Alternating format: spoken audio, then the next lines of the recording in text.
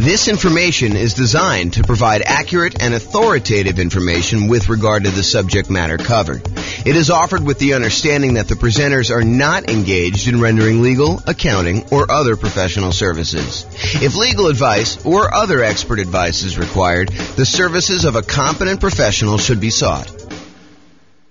Welcome to the San Mateo Real Estate Investing and Real Estate Financial Planning Podcast.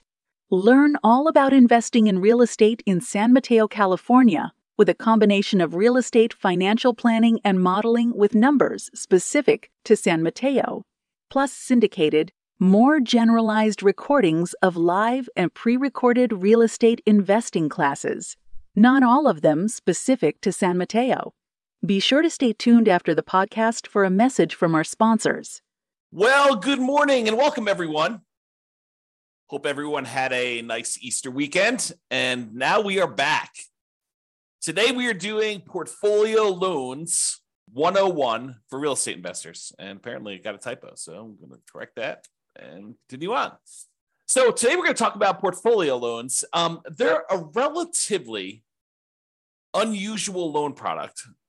When you look at like how many loans you're likely to do as a real estate investor, I've got some data on this that I just pulled from the National Association of Realtors, and portfolio loans would not be a significant portion. However, they're extremely important once you've used up your core 10 or when you are doing some more unusual things like buying in an LLC or buying where you want to utilize a self-directed IRA or self-directed 401k and not have to put 35% or more down in order to do the deal.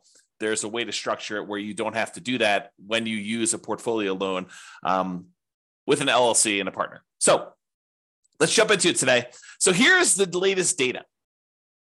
Oh, and I'm James Orr, in case I did not mention that before. So there you go. So this is some data that I just pulled from the National Association of Realtors. I believe this one is from the 2022 home buyer and home seller profile. So they went and they polled a very large sample of recent home buyers and home sellers, and they asked them a whole bunch of questions. There's probably, I don't know how many pages, 50 to 100 pages or so of all these different loan products for the various people that did these loans. Pull up one thing here in case people have questions. There we go. So it tells you stats about what percentage of these people did different loan types. And so you can see in this one, of all the buyers that they polled, 62% of them used conventional financing. So that class we did on conventional financing, that covers about 62% of all the buyers that we had there. If you look at the next one, though, 17% of them used FHA, 12% of them used VA, which is a relatively small number, about 10%-ish, 12%. And then 5% did not know. So it's possible they could have used any of the other ones or they used something different. And then only 5% of the loans were other, which would include these types of portfolio products or a lot of other variations on those. So you can get a feel. Now, for first-time home buyers, about half of them used conventional, about a quarter of them used FHA, about 10%, a little bit less in this case, used VA, 8% didn't know. First-time home buyers, you would expect them to know a little bit less than all buyers. And then 9% of them used something other than that, which, again, we still don't know what that means. And then repeat buyers, 67% used conventional, 14% used FHA. So a lot fewer people used FHA on their second loan. And 13% used VA. And still 4% did not know, and 3% used dollars. So you can kind of get a feel for what the popular loan programs are in that particular case. Now, this is the type of mortgage for first-time and repeat home buyers based on whether it was a fixed-rate mortgage or fixed rate then adjustable, or did they not know, or other. And so just looking at it, all buyers, I'm not going to do the crazy details. If you want to look at it, you can pause the slide and look at it later. But all buyers, 92% of the loans that they got were fixed rate mortgages in 2022, which doesn't surprise me. A lot of people, especially early on in the year when interest rates were very, very low, were probably getting those fixed rate financing things because loans were at or near all-time lows at that point. I would expect in 2023 to see a slight uptick in the number of adjustable rate mortgages, because I think, to their detriment, some folks are using some type of adjustable rate mortgage thinking that, oh, I'm only going to be in this property for a year, 2 or 3, and or that rates are going to go back down and I'll be able to refinance out. I'm not so sure that that is the most prudent thing for folks to do. It's possible it could work out for you. I mean, we don't really know the future, but I don't know. I like the idea of locking in my interest rate risk and knowing that it's not going to get worse than a certain thing that I can handle. And of course, if interest rates improve, I can always go do a refinance at that point and deal with it then. Let me do this here. Okay. Hopefully that's a little better. Okay. So that gives you an idea of like what the loans are. So a lot of these portfolio loans are going to be fixed rate financing only if you do 15% terms, 15% amortization periods. A lot of the 30-year terms for portfolio loans are going to be adjustable rate mortgages. Now, they may be like fixed for the first, year or 2 or 5 years or whatever it is, and then they become adjustable. But the overwhelming majority of them are going to be adjustable in some form or another. So be aware that once you get to the point where you have to go do these portfolio loans, and have to, I mean that you're unable to get the other loans anymore because you've kind of exceeded the limit, or you're unable to get them for another reason, then you may be forced into taking some of these adjustable rate loans situations where these portfolio loans. Okay. So quick recap. I'm not going to reteach all the classes we've already done because we've covered all of these previously, but recap. Other financing options besides these portfolio loans that we will typically use before we get to the portfolio loan option, although some of them not so much that we would use beforehand, but some of them we definitely do. So the entire creative financing family, the owner financing, wrap financing, loan assumption, the whole rent-to-own, lease option, lease purchase family, the whole agreement for deed, bond for deed, contract for deed, installment land contract family, and then buying properties subject to the existing financing. That whole group is what we consider creative financing, and we've covered those previously. I'm not going to cover them again. We could usually do low down payment options a lot of times with those, and in some cases, we may be able to structure nothing down loan options there. For private money, we are going to grandma, someone that we already know who is not in the business of making loans, and we're asking them to loan us money in order to buy real estate. We can negotiate low or nothing down options there. It's usually based on some type of relationship or trust with that person, and a little bit of negotiating probably. The quality of the deal probably does help in those cases in order to get the private money. Then there's the whole hard money family, which is usually someone who is in the business of making loans against real estate. You're very likely to be able to negotiate some type of low down payment. In some cases, probably even nothing down if the deal is good enough. And it's usually based on the quality of the deal. And sometimes a little bit of negotiation there. For the hard money loans, they are generally commercial loans only. They are not usually loans to do owner occupants with. So you'll be limited in what you could do there.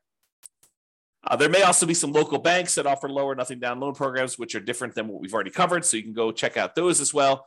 And then typically the kind of group that we focus on for house hackers or nomads, again, house hackers are people that move into a property and they're renting out another part of the property. Either they're buying a single family home and getting roommates, or they're buying a duplex, triplex, or fourplex, and they're renting out, one of the other units or all of the other units so that they can live in one and have the other ones there. So that's what house hackers are.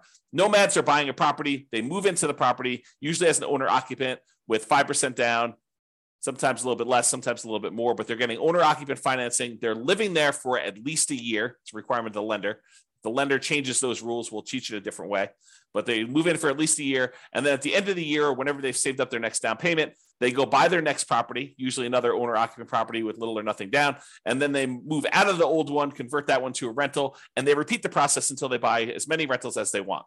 So the loan programs typically for house hackers and nomads are VA financing. VA financing is a nothing down loan program for veterans. It requires VA eligibility, but you can buy single family homes with it, duplexes, triplexes, or fourplexes. Then the USDA financing, which is typically for rural properties, another nothing down loan program. You can't buy just any property with USDA. It has to be a property that is rural, and usually only use those for single family homes. Then there's the FHA financing, which anyone can use. 3.5% down is the lowest amount you could do on those. So although sometimes you can combine them with down payment assistance, and then you use those to either buy single family homes, or duplexes, triplexes, or fourplexes, which is a great strategy if you're trying to use minimal down, 3.5% in this case, in order to buy multifamily property up to fourplexes. Then finally, conventional loans, 3% down for like the Home Ready or Home Possible, or wherever they call that loan program for the owner occupants on those. Most of the time, though, we're going to be using 5% down conventional loans. And this is usually for single family homes only. For the low down payment options, you can buy multifamily, but it's not going to be at that 5%. And then the non-owner occupant, if you're going to buy investment properties, it starts at 15% down. That does have PMI, or 20% down without PMI. And in a lot of cases, we'll opt to put a little bit more down to get better interest rates and to borrow a little less to improve cash flow. Also, a point that comes up a little bit later here is this up to 10 finance properties per Social Security and tax return when buying non-owner occupant properties. So I'm going to cover this here because it's part of why we go to portfolio loans to begin with. So when you're getting these loans, like conventional loans, FHA, USDA, VA, they count the number of loans that you have on your tax return that are on your Social Security. And so like on your Social Security number, when you go and qualify for the loan. And they say, hey, look, if you have more than 10 loans total, like, I've got a VA property that I first moved into. It's a fourplex. I lived there for a year or two. Then I converted that to a rental. Then I went and I bought another property with an FHA loan. And so I've got, these 2 loans. I got 2 fourplexes that I did that way. Then I bought a whole bunch of conventional properties that I lived in over the years, and I've kept all those. And I bought a few as rentals as well. Now I have 10 loans in my name. A VA loan, a FHA loan, and 8 other conventional loans, some which I moved into and lived there as an owner occupant, some which I bought as a non-owner occupant for investment purposes from the very beginning. And they say, okay, great. You want to go buy another property. You no longer can get conventional financing because you have 10 or more loans in your own name. So now you need to go and get a portfolio loan. And that's what we're talking about. That's why we're talking about portfolio loans, is they are the solution once you get 10 loans in your name, okay? So that's what we're talking about there. So just another couple comments here about other financing options. Sometimes we will use down payment assistance, especially if you're a first-time home buyer, in order to buy a property and get some help with the down payment. And that's usually in conjunction with FHA, although you probably could do it with some other ones. And then these portfolio loans, which we're using today. Okay, so portfolio loans. So some people will choose to use portfolio loans as a nomad or house hacker, and they're approved to do that. Not that they're like not allowed at all.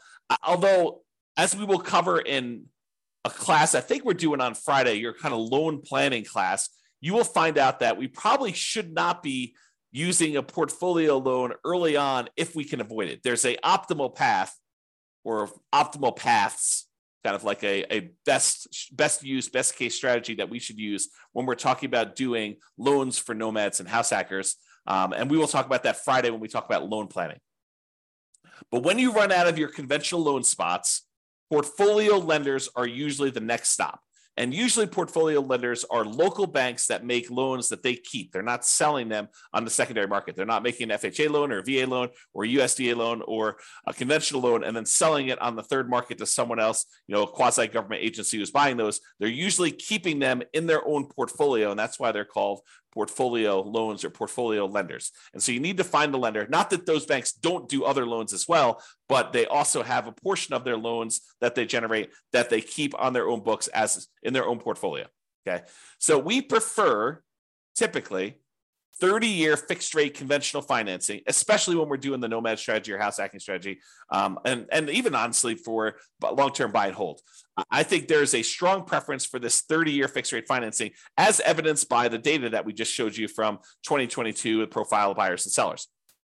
However, once you get to this point where you run out of conventional loan spots, you've got 10 or more loans on your Social Security number, then we go to these portfolio lenders. And a lot of these are typically like a 3-year fixed rate financing, then it adjusts every year, which we call a 3-year ARM, or a 5-year fixed period, and then it becomes an adjustable rate mortgage after that, for the next 25 years, or a 7-year ARM where it's fixed for 7 years, and then after that, it adjusts every year or 6 months or whatever the terms are for your particular loan, where it becomes adjustable. And a lot of these loans, they are 30-year amortizations, which means that they're scheduled to last for 30 years and that the loan will be paid off after 30 years. But they are adjustable rate mortgages, meaning that the interest rate on them is adjust with whatever the prevailing interest rate at the time is. So if interest rates go up, your payment could go up, which could get very ugly.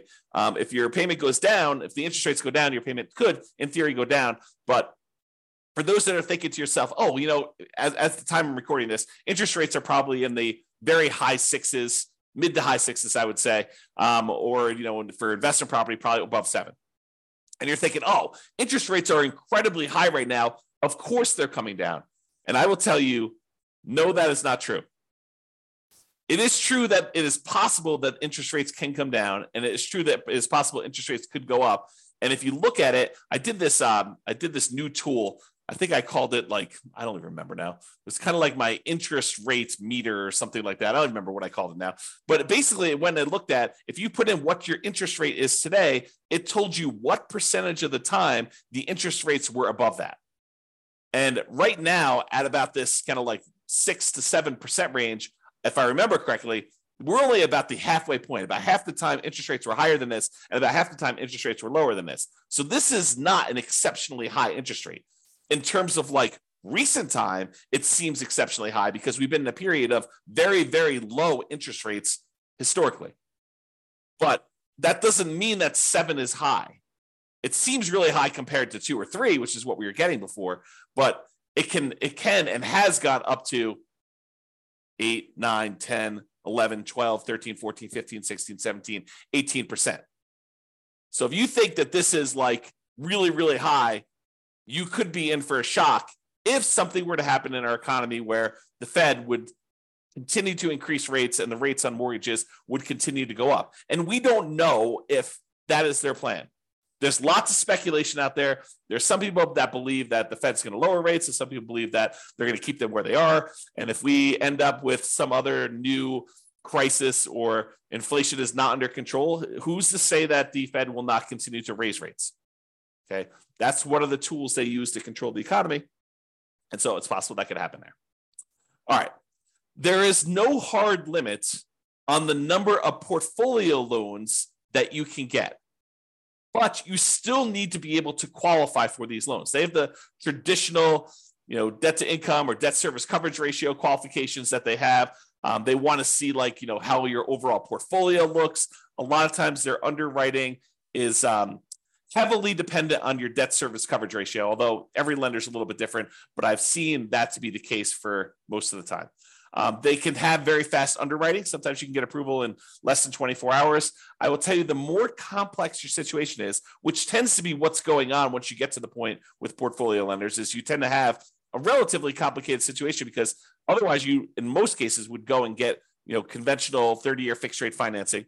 So a lot of times when you get to the point where you're using portfolio loans, you have a very complicated situation.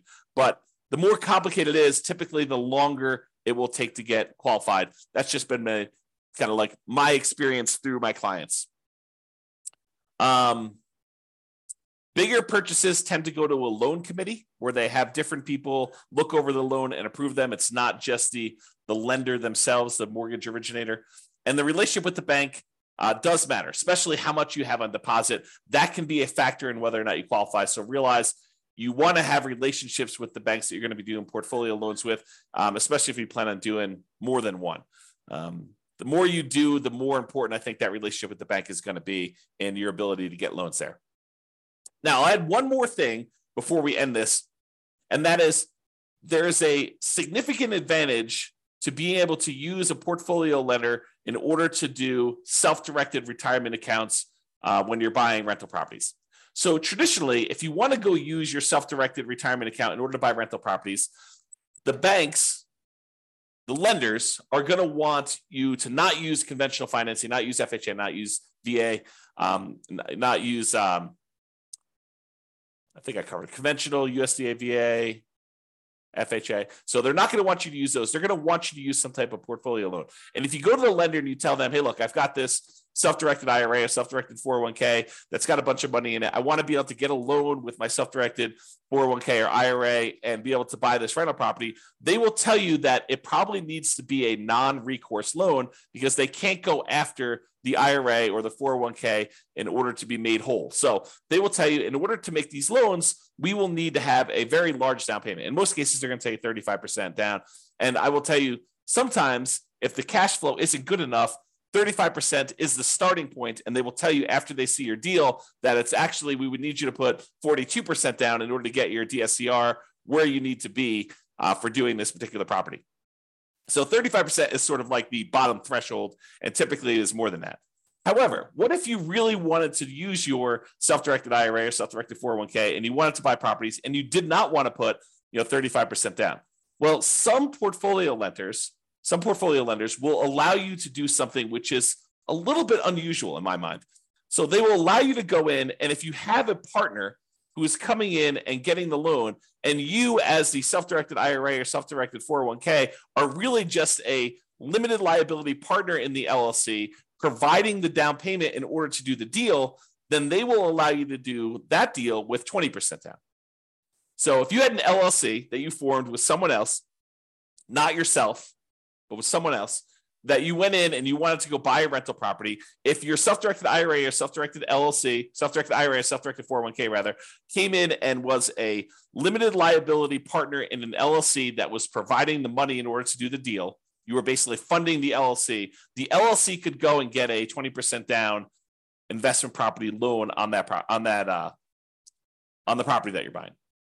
Okay, so that is sort of like an interesting little twist that some portfolio lenders may offer you if you decide to go that route.